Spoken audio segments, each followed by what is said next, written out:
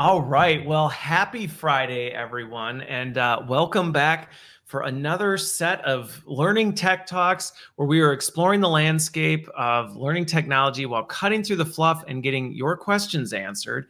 And today's going to be a fun one. We're talking about video and the ever present kind of concept of bringing YouTube to your company, and we'll dig into that one because that's a phrase I think needs to go the way of the dinosaurs, but we'll dig into that. And so I am joined by Sridhar Shukla and Sunil Gaitonde, right? Am I close? Yeah, you're pretty close. Pretty close. I know. You did well, Christian.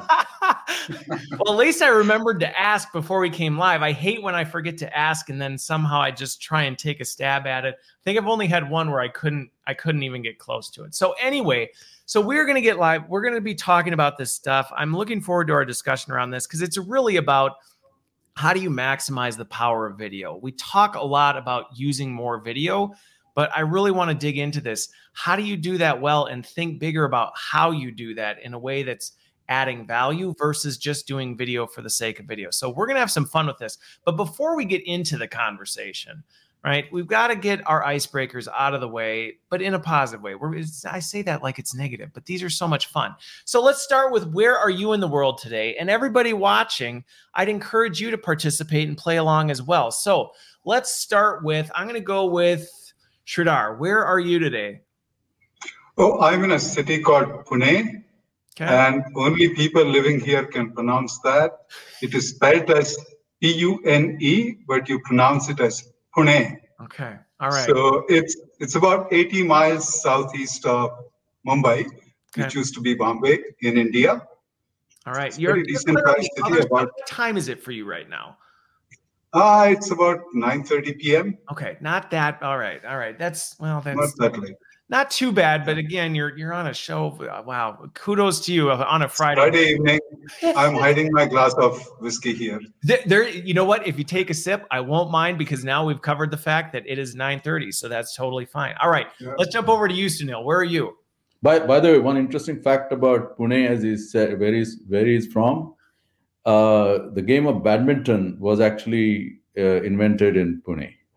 The game of badminton, home of badminton. See, we just learned something today. So if you're watching this video, you now have a new fun fact. Yes.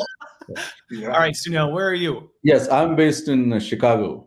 Okay, yeah, that's right. You're just a little bit south of me, so you get to deal with all the snow and the cold that we're dealing with.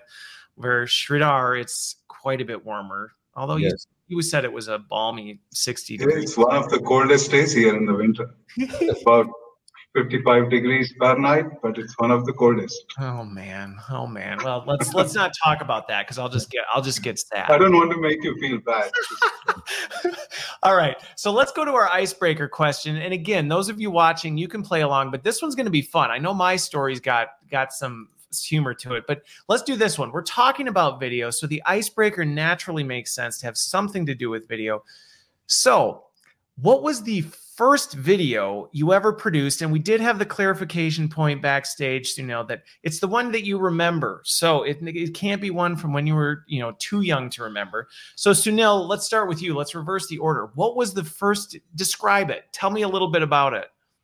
Yeah. So the first video I actually remember making, not including the ones where I was just testing if my camera actually works, was we actually at the company itself. So this was about, I would say, 2003, 2004 timeframe, maybe 2005, I guess. We actually created a video called The Company. So around that time, there was a movie called The Company that was released by Bollywood. Okay. And it was a pretty violent movie about how things work in a company. It's like a mob story. And we sort of mapped a bunch of characters from that movie into our company executives. So everybody was dressed in a real, fancy way and was delivering dialogues in a really poor form. The whole movie, what you could call, was an a complete disaster, but extremely humorous as everybody in the company was watching. Okay, wow. So was this thing full length? Like, was this a full length production? I would say it was about 30 minutes. 30 minutes. Okay. Yeah. So it wasn't quite, a 2-hour cinema, but it also wasn't a 5-minute clip. I like that. Correct. Yeah. Full video production crew, the whole thing, or did you just do it? No. It was just us. We were bad. I mean, we were bad at pretty much everything: acting, script, how we shot it. You didn't win any Academy Awards or anything for that one, though. No. All right, Sridhar, how about you? What's your video production story? Yeah, so I'm going to, what I remember is the one where I was all alone in a conference room with my laptop and a webcam, trying to record like a corporate message about what the company wants to do, etc., etc. And, I don't know how many takes I took. I'd come in early and I went on recording. I didn't like even one take. Finally, I got sick and tired and I said, take the last one and do what you want with it. And magic, it went perfect, right? Later I realized that they all looked alike and I didn't have to not like any one of them. But during the creation process, I never liked even one. Got it. Okay. All right. So mine is actually, I'm going to take you back to my high school days. We're going in the time machine back to high school, and it was for my high school Spanish class. Right. We had to do a project, and myself and a couple of my friends decided rather than write a report or something like that, we would do a video. We were going to do a video where we would do everything in Spanish. And it was honestly the dumbest video I think we ever made. We borrowed my friend's parents' camcorder, right? This thing that weighed like 50 pounds that you walked around. And it was the stupidest video we ever made. But what was fun, and my teacher, I later found out she would have given us an F on it because we did such basic stuff. But what we did in the video that actually ended up getting us an A on the project was we put all of our bloopers at the end of the video. Going back to your point, Sridhar, there were a ton of times where we're like, no, we didn't do it right, or we'd mess up, or we'd start laughing, or something would happen. Anyway, we put all those at the end for everybody to watch because we just thought it was funny. She goes, that's what got you the A, because I saw how much time and practice you actually put into the language. Because based on the original video, it was pretty short. We just used very basic Spanish. We didn't have big dialogues. And she goes, based on that, I wouldn't have thought you really put much effort into it. But when I saw the bloopers and the takes and everything that you did, I ended up giving you an A. So I tried to find it. It's in a box in my basement somewhere. I would have brought a clip, but unfortunately I don't have that. So anyway, all right, well, let's change gears. Let's change gears out of icebreakers and into the conversation around video for, I say, learning, developing talent, honestly, performance support, communications, change. I mean, there is a whole lot of uses for this stuff. But before we get into this, you're both the co-founders. So we got to hear the story. And you shared with me before we went live that this goes back. Well, I went in my time machine to high school. You go way back. So what's the story of how you two met? But then also, how did that lead to K-Point? So there is actually no direct link between what we did in high school and K-Point, but we have been friends since 8th grade, and close enough friends that before even email. Wait, you told me that you planned K-Point when you met, right? I thought that was you're changing this on me. Yes. we would like to rewrite history too. We have been friends since 8th grade. They call it standard in India, but since 8th grade. And we were close enough friends that when we actually went to different engineering schools, the Indian Institute of Technology in India. I was near the one near Calcutta called Kharagpur, and he was in Mumbai. But we, even during that time and later, even before email became prevalent, we used to communicate with each other writing letters. So we were that close friends. Okay. So we both came to the US around 83. And I'll tell you, Christopher, Sunil is very organized. So he has kept all those letters. And he's waiting for the right moment to expose me. There's a filing cabinet under his desk right there. Actually, funny thing, one of the first emails he sent me, I still have it. So this was around 1984 or 85 time frame. So as I said, we've been close friends, but after we both got our PhDs, but our careers went in different directions. And Sridhar will tell more about what he did. But I was in the US. I stayed in the US since then and worked for IBM. Then I had my own startup that Cisco bought in 95. So I continued with that. While I was at Cisco, Sridhar actually went back to India and was one of the early employees of a company that eventually went public. And we, again, stayed continuously in communication. In fact, a couple of his customers I had actually forwarded to him. Okay. So around 2003, 2004 timeframe, we decided that we wanted to do something different. And we started a company called GS Lab, or Great Software Laboratory. So Great Software Laboratory grew fairly rapidly. And we realized that we also had some people leaving over a period, and we realized that all of the expertise, new people when they joined, they hardly had any expertise. People who had expertise were leaving. So we needed some way of communicating it. And we found that writing documents just wasn't cutting it. So we decided we'll record videos. And I don't know if you've seen webinar videos or any other kind of videos. They're boring as hell to watch. What are you talking about?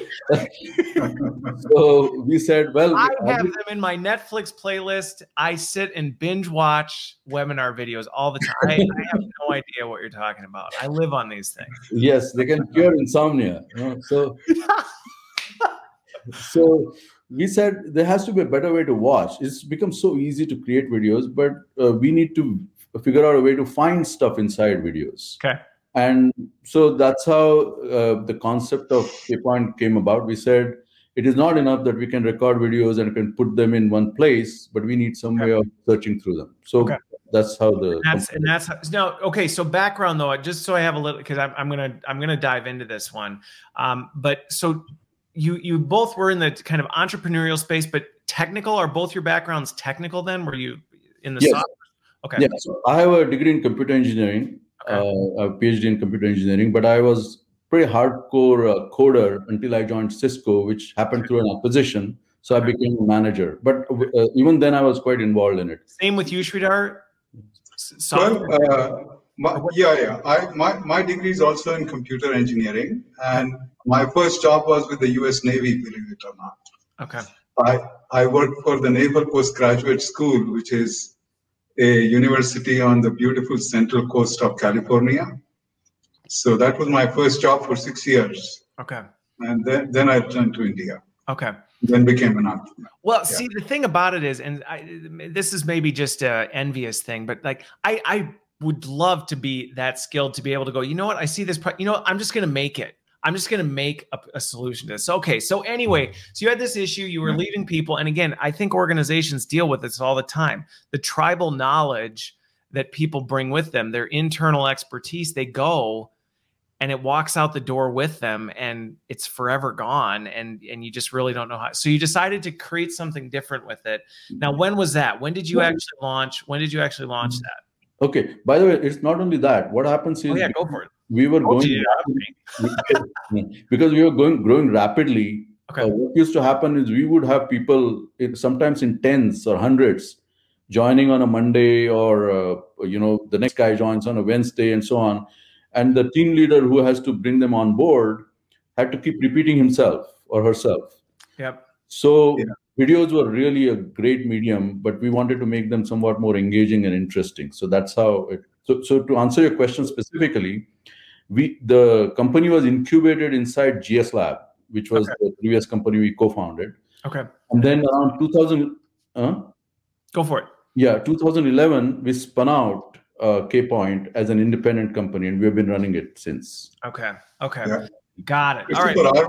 I want to share one more aspect of this. When we were doing business from India with American companies, when we founded GS Lab, and there is a 10.5 to 13.5 time zone difference. And so whenever we had business meetings, somebody was going to sleep or somebody was waking up. And you can imagine that, you can't really concentrate. Yep. And so there was this need to be able to view the webinar recording later, just to be able to go over the important stuff that got discussed and you were too sleepy to grasp. Yeah. Or you were dropping your kids, putting them to bed or what have you. So we said, this recording of web meetings was very important to create and make them searchable, as Sunil said. Okay. Okay. Well, so you're hitting on two things. And I think from a use case standpoint, I mean, I look at this, I actually got into a conversation with someone about this the other day, the power of video with things like that. I mean, the reality is delivering content live is really one of the most challenging and I think inefficient ways to do it. Now, that doesn't mean you can't do it that way, but to do it only live, in my opinion, is a disservice because to your point, people either are distracted or they don't have time or they can't make that meeting. We're dealing with global organizations, all these different factors. I even got off a call with someone the other day where they just said, some people just talk too slow. I want to be able to run things at 1.5 speed so that I can listen to it and watch it while I'm doing something, but not necessarily have to be like, wow, this person talks, really slow. I need what they need, but I just can't sit around. So I think there's a lot of power behind this, whether it is capturing this knowledge, but actually solving the problem. So with that though, when you look at that, I've heard lots of people say we need to do more with this. We should capture more things. We need to have more videos. But the challenge is that's a little bit easier said than done. So obviously, as you were looking at creating a solution to do this, because there's video hosting platforms now. I mean, you can be like, oh yeah, we can just host videos anywhere. What were some of the things that as you got into that, you had to tackle? Because I can even say from my experience, even getting people to create a video is not always as easy as you'd like to think. We have equipment, but it's not always the equipment that's the issue. So what are some of those things that you've seen over the years as you've seen people move towards this to try and actually overcome some of those barriers? Yeah, go for it, Sunil.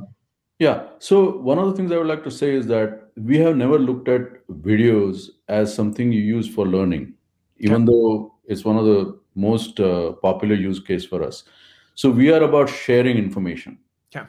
And videos are probably the best medium to share information. So fundamentally, we come from that view. So what we found is that it takes quite a bit of effort in any company to share. I mean, for example, the big companies I worked for a long time ago, we used to write documents all the time to share information. Yeah.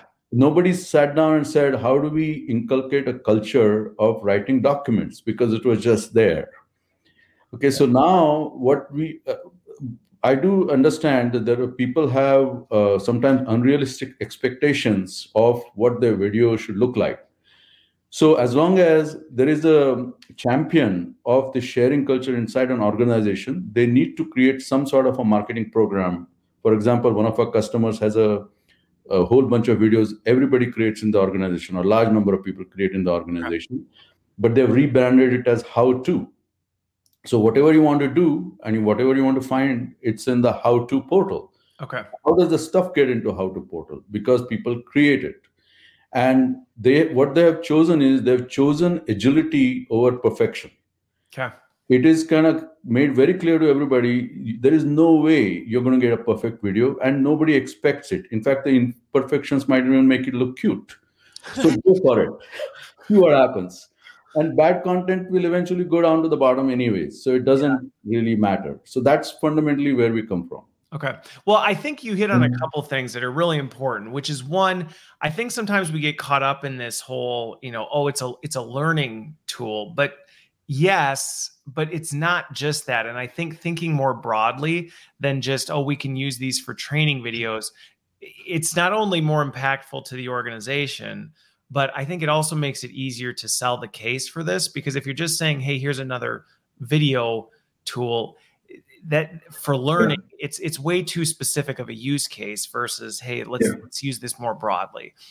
But I think the thing that, I just laugh now. The part of the thing I was laughing about was thinking back to Sridhar's, his first video that he created, and how many people who have created a video, if you're watching, let me know. But I've been there, where when you first start producing video, you do it and you're like, no, that's just, hang on, I gotta do it again. That wasn't quite right, or I messed this up, or I didn't like this, or oh shoot, that my background's not. You're caught up on all these details instead of thinking about the fact that that's not why people are watching the video or engaging with the content. They're engaging with the content because they need something from it, or they're trying to figure something out or learn or find information that they need, versus, oh, I really don't like that. I really don't like that heating vent behind Christopher. That's super. No, nobody's paying attention to that. But I think sometimes we put ourselves on that level to create video content.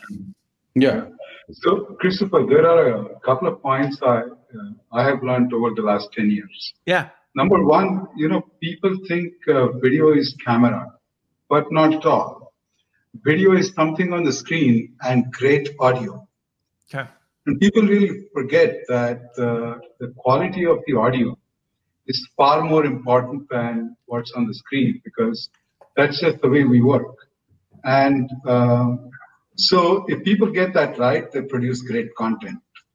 Now, one of the hurdles that we have seen is that there is just this fear of creating a video, because if you look at our schooling and college too, we are always writing something. Somebody's correcting. We are so well trained in writing text that we don't think twice about writing a few paras. But we never got put through that training to create a video or speak in a way that makes sense to people. So once people get over that, we are all trained to talk, but while creating the video, we don't believe we are talking. Once you get over that hump, then you start creating great content. Okay. And it is interesting about that, because you do see a difference too. And I think one of the things where you'll see this come to life, what your point of how you're bringing this up is, you can tell when somebody's creating video content and they're creating it as though they're reading, right? Like they're just reading something versus talking, like you said, versus just communicating with someone and having that conversation. It's part of the reason I think interviews have been so popular in terms of podcasts and things like that, where people are hearing a dialogue between two people versus somebody reading a script, things like that. But the psychological effect it's a big one. So I kind of want to dive into that a little bit, because I am curious how you hit on it a little bit, Sunil, in terms of how some organizations have done this. But I can tell you, I had one initiative where we wanted to do this, and I came in late to the game, but there was this similar idea of like, let's create the knowledge sharing using video. And let's just say we vastly underestimated the psychological barriers and then the sustainability of it. And it went down like the Hindenburg would be a very kind way to put it. So, from a process standpoint, where do you see organizations starting with this? Because I think it's tempting to come in and go, we're going to do this and everybody's going to create video and it's going to be amazing and it's going to be awesome. And it normally doesn't go that way. So I'm curious, where do you see organizations start? Where do they usually start if they're looking to do more of this? Okay. So there are various reasons why people, first of all, you need a critical mass for anything to be successful. Okay. So the question really remains as to how do you get to the critical mass? So the most effective way probably is the mandate. Okay. But people usually don't like it. Make people do it. Yeah. Make people do it. People usually don't like it. And in some cases, it doesn't make sense. So you have to figure out whether mandate makes sense for you or not.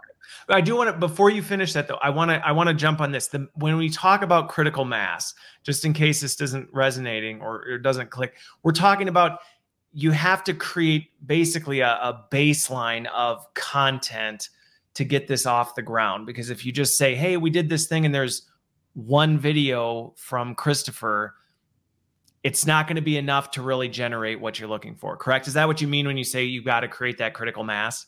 Yes. So even in an organization, they follow the internet rule, right? Only 10% create and the rest kind of watch or kibitz.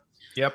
So you have to somehow get to the 10%. So there is fresh content coming in all the time. Okay. And as Sridhar mentioned earlier, most people are not comfortable creating videos because that's not what they usually do. They look at it as if they're producing some sort of a film. Okay. They don't have that many misgivings when they're writing a document, but they do have saying the same stuff in a video. So mandate is the first, probably the most effective way to do it. Okay. As long as people kind of either submit to it or somehow accept it or feel that, yeah, it's sort of justified, we should do it. Okay. And justified, I think that's an important one. There has to be a purpose behind it. You can't just say, we mandate everybody go create a video of something. There has to be some sort of, we're trying to drive towards this. We want to share your perspective on something so that, to your point, psychologically, people can connect and say, oh, okay, I can create a piece of content towards this thing. Correct. The second is incentives. So this is actually an interesting story, not related to videos. When I was at Cisco, they had just maybe a month or 2 months before that switched to an automated performance evaluation system. Until that time, we used to download some form from their website and we would fill it, type it in, and then we'd do performance evaluation. So they switched to this system. Nobody wanted to, none of the managers, including me, we were not interested in using this online thing. It seemed like foreign, we had to learn something new, just didn't want to do it. Okay. Guess what? Rather download it and fill out the old paper form and mail it in. Yeah. So guess what they did? They said the first 100 people to sign up for this, we will give you a free t-shirt. Okay, now most people at Cisco are paid very well. These t-shirts probably cost $3. Okay, but a lot of people signed up. I was one of them. I was one of the first 100, so I got my t-shirt. But just for that, so you have to kind of come up with incentive programs that get people motivated so you could get to the critical mass. And then the third thing kicks in. The third thing that kicks in is most people like recognition. They like to be told, hey, the stuff you produced was great. It was useful. Maybe it was not all that great, but it was very useful. So once they start getting that kind of recognition, they start producing the content themselves. Okay. So eventually, you may have mandated 90% of your employees to do something. More than half of them, or even more than that, maybe 90% of those are going to drop off. Okay. But 10% critical mass you'll get to, and that I think works eventually. Okay. Well, and so what's funny about this, and even the initiative I had that didn't go so well, the one thing that we did do well was we did have that critical mass, and we followed a similar process. And I think that's a valuable point for people who may be trying to do more around video. Is there is a change management tail, right? It's not the tail, it's the nose, right? It's the nose of this thing that you have to prepare for, to say, you can't just turn this thing on and go. There's kind of a leading up to it, because it takes time. You've got to be able to make that connection and drive that and say, let's figure that out. Let me say one quick thing. It's not that we haven't failed in a number of organizations. We have. So this doesn't actually work every single time. But wherever it has worked, it has taken this kind of a pattern with a strong champion that drives this to a critical mass. So it's not 100% guaranteed way of doing it, but you've seen consistency in when it does work. That's kind of the problem. There's this initial kind of mandate that's connected to a greater purpose. You're still going to get the drop off, which I think sometimes that's a hard lesson, or not hard lesson, but I think sometimes need to kind of adjust to the fact that not everybody's going to do it. And that's okay. You need to accept the fact, don't be trying to get 100% participation, because you won't. It's just not going to happen. But then also, so the incentivization helps drive that. And I'm guessing based on the organizational skills that Sridhar mentioned earlier, you probably still have that t-shirt in one of the drawers behind you. So there was one more angle I wanted to point out, Christopher. Is, we are about video at work, right? So whenever someone is at work, they are very conscious of their time and productivity. That's the natural behavior of a person. So nobody is going to do anything that is either A, not mandated, or B, not directly useful. Okay. So let's leave aside the mandate part. let's go more towards, where people are doing videos of their own accord, and people are consuming them because they find value in it. And so, like you were saying, you need a champion to map a certain work process to the benefit that they're looking for, and video just happened to be the vehicle for that. Yeah. So one example I want to tell you about, we recently applied for an award for one of our customers. This is Here Technologies with Toby Newman. And they made it to the finals at Learning Performance International. Okay. And the use case was like this. And it's the 10-year-old use case that I told you about. It was Bill Gates, I think, who said, we always overestimate what will happen in a couple of years, but seriously underestimate what will happen in 10 years. Okay. So that's kind of what has happened. The pandemic has brought in so much video. People don't have time to watch it. Moreover, critical stuff gets exchanged and they have to go to someone. So the process they applied was, stuck in all the web meeting recordings, keep them in a well-known place, make sure the content coming in is good quality, as in it's full of information. And very soon that particular web page where there were links of these videos became the go-to place for people to get the latest product information. Once that became known as a good watering hole, people started going there and putting stuff there. What's funny about that, and I don't think this is just a video thing. I see this with a lot of initiatives where we don't always give it the time to take hold. Like you said, we vastly underestimate the time it takes for big changes like this to happen, and for even things to get out to people. I even think back when I first was about to start learning Tech Talks, people told me, they said it might be 2 years before you even get an audience, because it just takes time for people to realize what this is and where the value is, and even find out about it. Maybe they didn't know. So I think that is an important piece to highlight, that sometimes, especially with something like this, where you've got a fair amount of barriers. You've got people who may be nervous to create videos, so that dwindles the number. People are busy with other things, and you got to put it somewhere where people can find it, so that and then give it the time it takes to mature. So it sounds like, at least in that use case, once that took off, then that became the source where people went for content, correct? Especially, it sounds like, for product. Yes. Okay. Yeah. Because, you want to get the latest information about your own product, and you need that one authoritative source. Once your videos and your video repository becomes that source, everyone is going to go there. Okay. So I got to ask this, because this is one of the ones I have a perspective on this. I have a perspective on all the questions I ask, which is kind of the fun of this. But anyway, which is good. So this is one of the ones you'll see, especially in regulated environments, or even just in general. Let's talk product, right? Is that, and this is a risk, I think, no matter what, whether you write it down or whatever, and maybe I'm giving an answer to how I feel about this anyway, but sometimes you'll get the pushback, which is, well, but this video content, who's policing it? Who's making sure all the content in the video is 100% accurate? Who's actually then making sure that it's in compliance and that we're not, putting things out there that shouldn't be out there? So I will acknowledge that is a risk that you need to address, but I'm curious how you've worked with clients, or what you've seen when that. I hear it all the time. Oh, we couldn't ever do social learning. We couldn't ever do user-generated content. It's just too risky.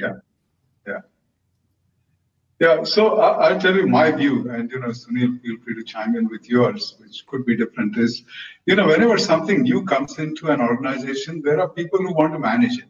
Okay. And that's kind of the wrong thing to do, because nobody is at work to do the wrong thing. But there are some people who would create that fear, uncertainty, doubt, and say, I want to manage it. And you kind of stifle the speed at which it would get adopted. We've seen that all organizations who did not worry about that ended up using far better use of the video than those who really wanted to sit there and control stuff. Okay. This is about sharing at work. You don't want to control it. You want to let it flow. And if you try to do that, you're going to kill the essence of it. So we've seen that behavior, and those who had that took some more time to adopt, and others who didn't, just took off. Okay. So actually it depends on what people are sharing, right? It's not like every day at work we're sharing something. All the video platform is doing is it's allowing you to share some things using a video. So if let's say you controlled it and stopped that kind of sharing, there is somebody who's writing stuff on the whiteboard that's probably inaccurate and is sharing it. Well, what's funny about it is, and this is all right. So I kind of tipped my hand on this, but this one is a bit of a pain point or a frustration point for me, because to your point, there's always somebody who's trying to control it or trying to your point, incite fear around, well, things. And again, I don't want to completely downplay the fact that yes, there are risks that you have to assess, especially in certain industries, certain situations. So you need to approach it from a risk-based standpoint.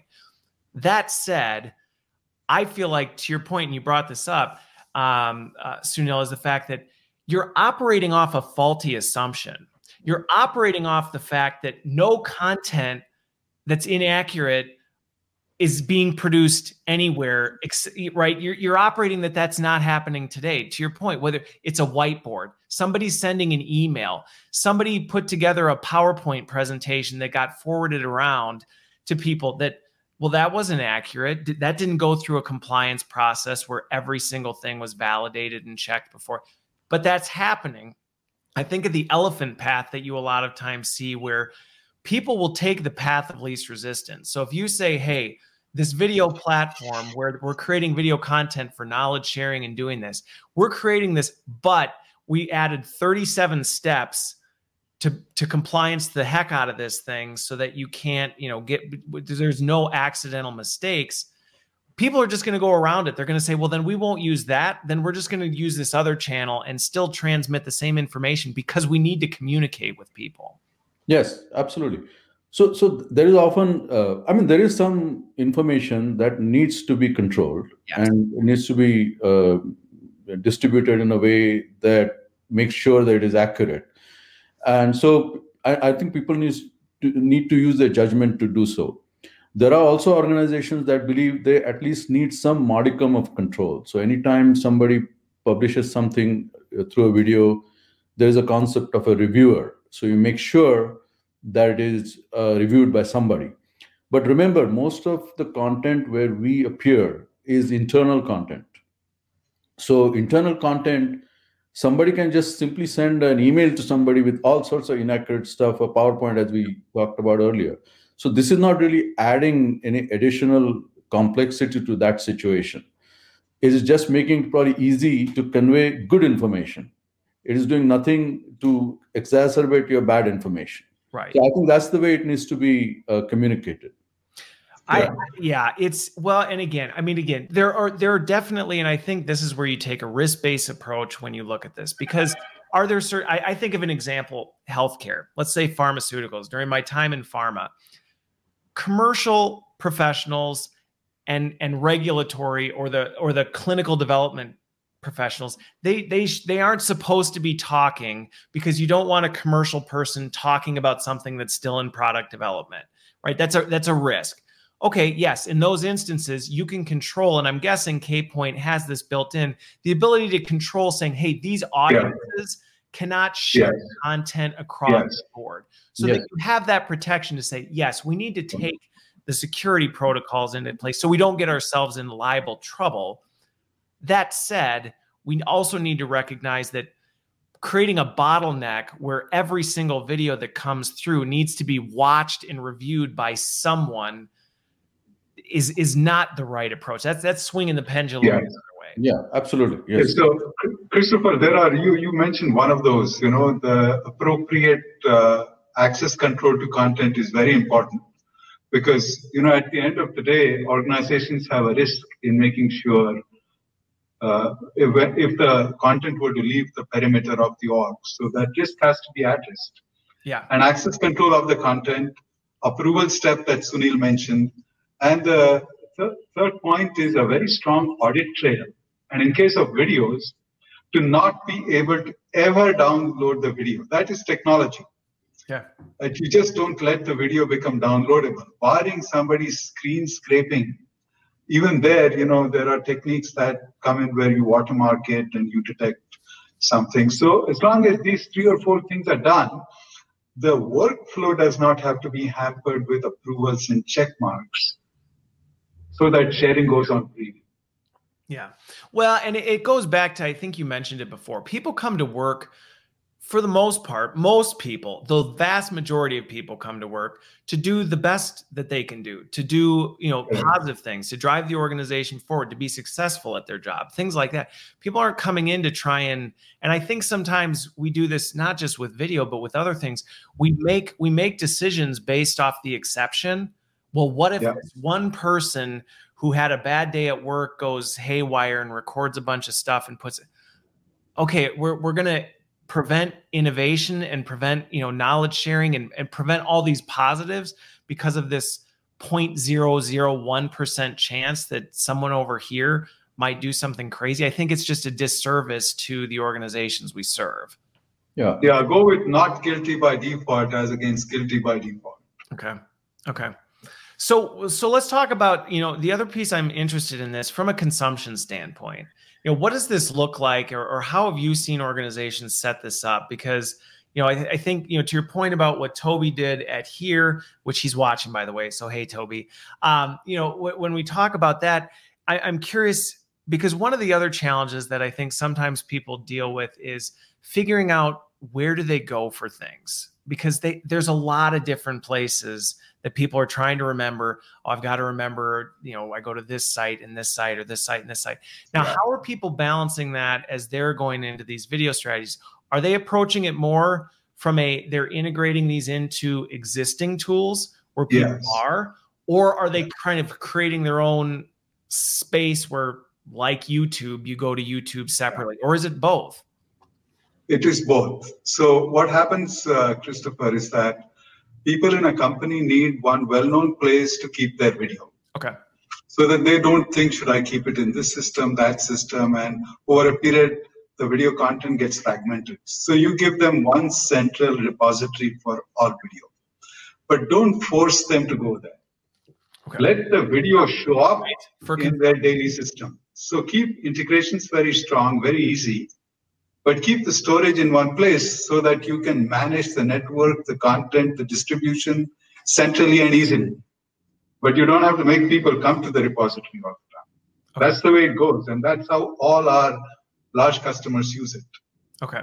So and I think this is where we would differentiate between creators and consumers. So on the creator side, there's a central hub where you would say, look, if you're creating anything video related, host it here, put it here, manage it. Like, this is where it goes. So that going back to, and Sarika brought this up, right? From a quality control standpoint, we know video content is here, which allows us to manage and govern it through the central host. But the consumer doesn't necessarily need to know that that's where all this stuff is managed.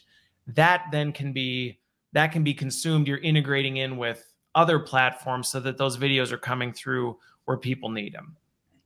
Yes. Yeah. But by the way, what is the most common way people find stuff? They just Google. They Google it. So yeah. So inside the organization also they Google. They do a search and the content will show up from anywhere.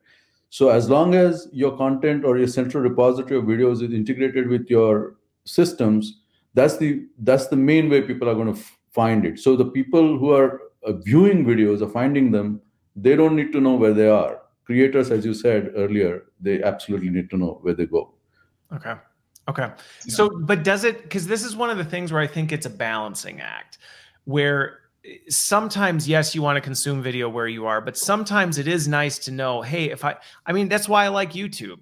Because if I need to look something up, I know I can go to YouTube. Yes, I can Google it, but it is nice to know, hey, this is the video site. If I'm looking for a video on this, I can find it here. Because if you do a Google search, the challenge can be you might get a video from here and here and here, and one's embedded in a website that is a mess. And you're like, I don't want that. I just want to go to YouTube because I know it's a consistent experience and I know I can find videos there. Are they also creating kind of that portal or that hub of. Yeah, this is happening all the time, Christopher. I mean, what we see from the data of all the customer domains is it doesn't matter in how many places they have integrated the video repository and how strongly they encourage people to go to those respective portals or systems. The direct view into the Kpoint repository does not go down. Really? Because the creator creates a video, it ends up in the repository, he picks up the link and he emails it, or he puts it in your Slack group, and people click on it, they watch the video. So that's a direct view. Now you can work things like, give them credit for watching that in case that's a learning video in your LMS or LXP. That's possible.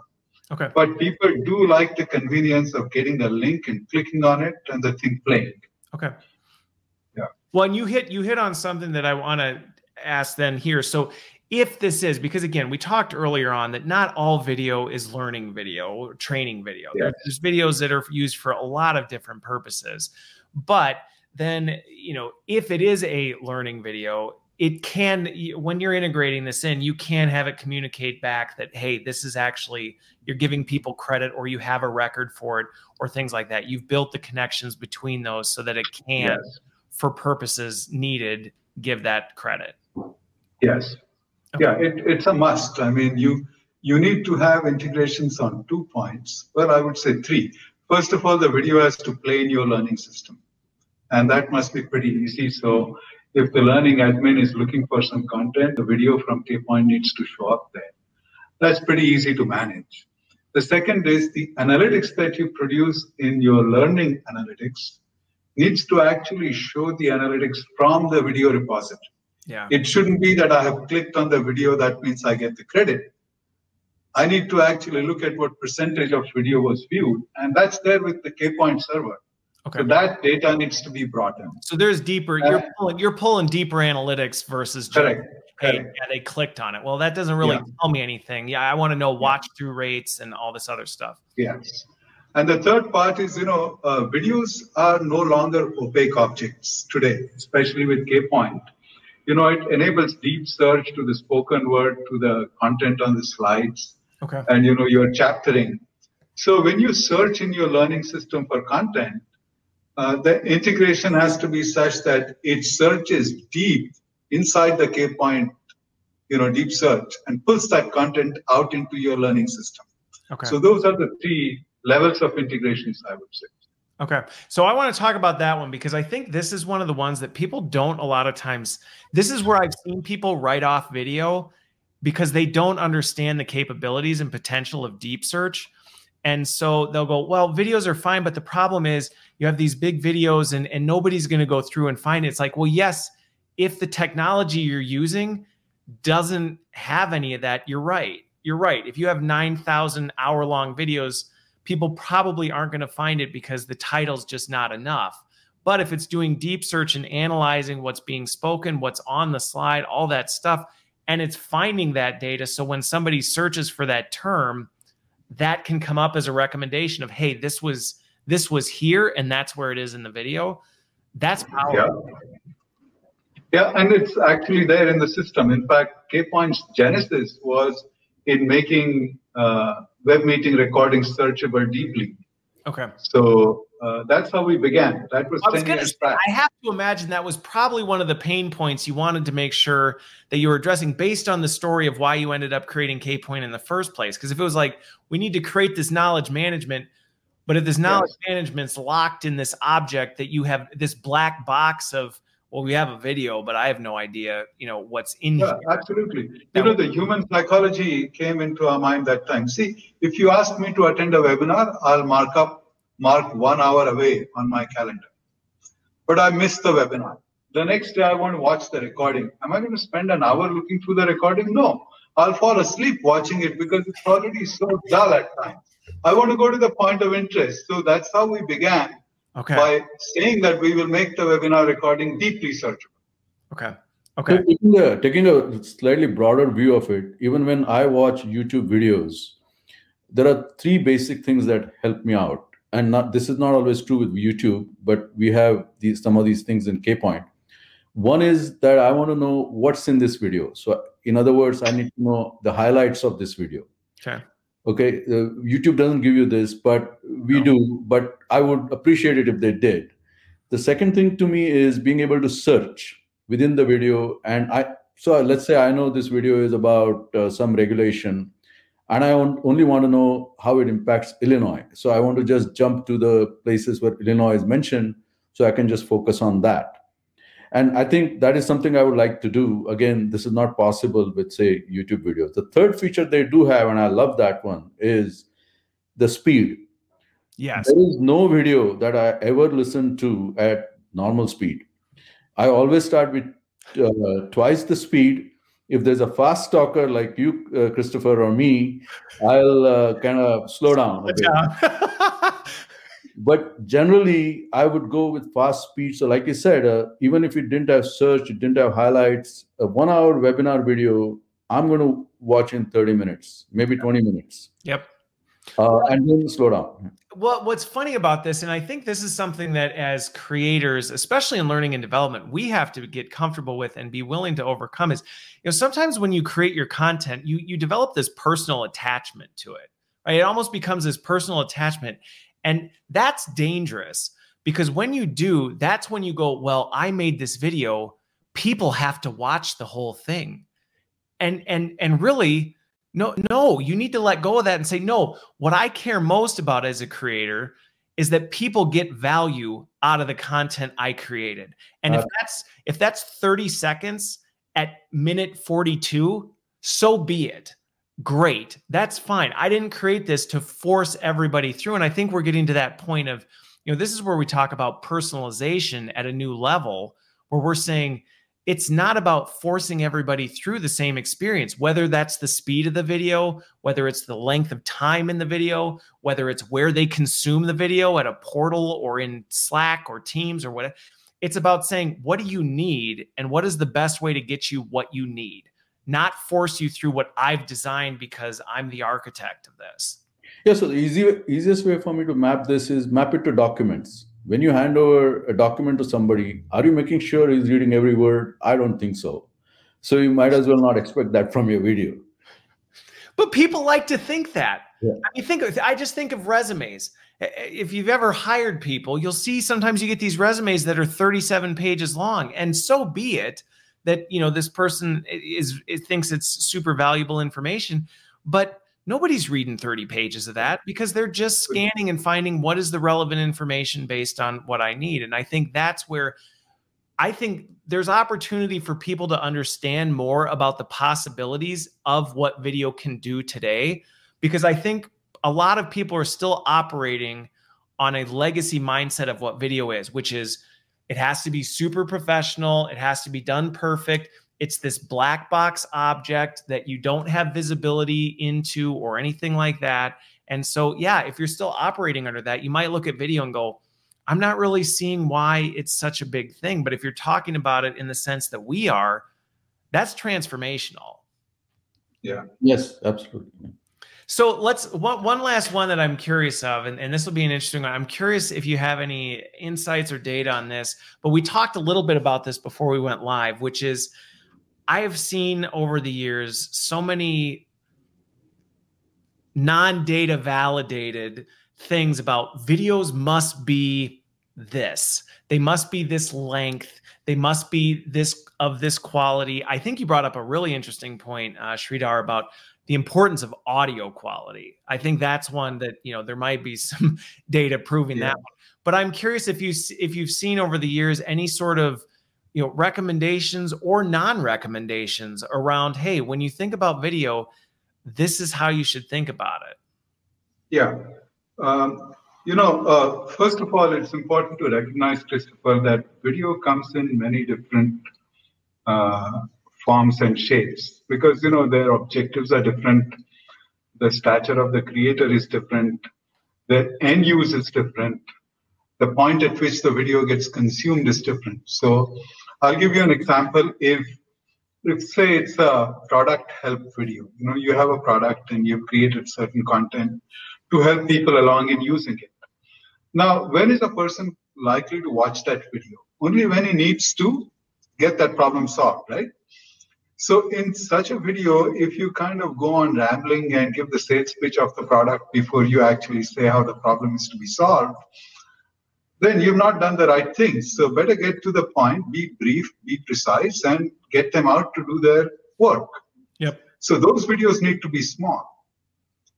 Then there are also videos which are like, intense knowledge sharing videos. And even there, people are likely to come in and watch either the whole length in certain cases, but also on a precise, referral objective in a certain portion of the video. Okay. So one has to have a nice combination of a length that the content deserves, and yet the convenience of getting exactly what I want out of it. Okay. Okay. So there should be no restriction on the length of the video, because if something has to be 20 minutes long, it better be 20 minutes long. But when I come to watch it, right, you can't force me to watch 20 minutes, which is why the chaptering and, in a way, pseudo micro-learning imposed on a longer video comes in very handy. Turning a long form video into capabilities that allows it to be used in short form. And we've seen that happen, by the way. Okay. Okay. Well, and it's funny because I think that is the case where it goes back to allow people to let the outcome drive what you're trying to do. So to your point, what are you trying to accomplish with this thing? Think about your consumer and think about how would they be using this video. But then the beauty of technology is, because the reality is you're never going to get it 100% right. You're going to have somebody who's like, well, I would really want to watch, a long video or something like that. And now because of the technology, you can actually turn that into short form. I mean, I even think back to when I first started this show. I remember people saying, oh, you can't make it an hour because it can only be 20 minutes. And I remember going, I can't talk through a learning concept in 20 minutes. You just can't go into any level of depth to demystify it. You can't do it in 20 minutes. And so, but the data has proven it because I have all the analytics on it. People watch it through. Now, granted, are they all watching it in one sitting? Probably not. But it's about the fact of thinking about how are you trying to do this and what's the best way possible. Actually, your example is a good segue to say that there's a large percentage of content that we get are videos that are not created from scratch, which can be small. But a lot of the content we get is a byproduct of some other activity, such as this one. We are right now talking for about an hour. So this video is sort of a byproduct of your live stream.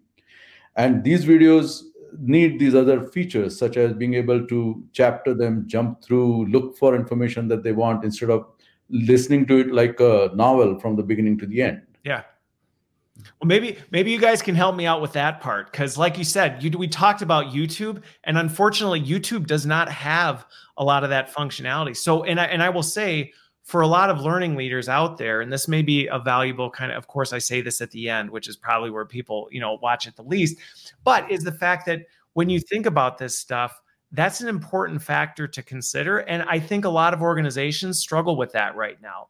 That they have 10 different tools that they're taking the video, they're running it through a transcription, then they're having somebody go through and try and pick out the highlights, and then they're that's a lot of work. And so it sounds like from what you're saying, technology is actually eliminating a lot of that inefficiency. Yep. Yes. And there is one more angle that comes in, Christopher. I'll mention it very quickly. It's far harder to create a short video than to create a video of the length it needs to be naturally for you as a creator. It's true. And I think that's one of the things where sometimes it can be helpful to create long form video. And then if you need to chunk it, if you need to chop it up or take highlights of it or things like that from along the way, that's fine. Yeah. I do think that does do a disservice sometimes when people create these arbitrary rules of, well, we can't create a video longer than this. If it takes that long to talk through a concept, it takes that long to talk through a concept. Let the outcome determine the length, not the other way around. Yeah, absolutely. Yeah. Okay. Well, we've had a good watch through rate. So apparently we've been talking about something interesting because people have found value in it. So this has been an awesome way to end my first week in the new transition here, and I'm looking forward to the weekend. But I really appreciate you making the time to join me, and this has been fun, just chewing through some of these challenges with video. Sridhar, I especially appreciate you staying up and hanging out. You didn't even take your whiskey, so yeah. I just decided to keep it. I'll enjoy it after this is over. All right. Well, this has been great. Thank you for the time. Thanks everybody who's been watching. Hopefully you got something valuable out of it, and we will see you next week. Have a wonderful weekend.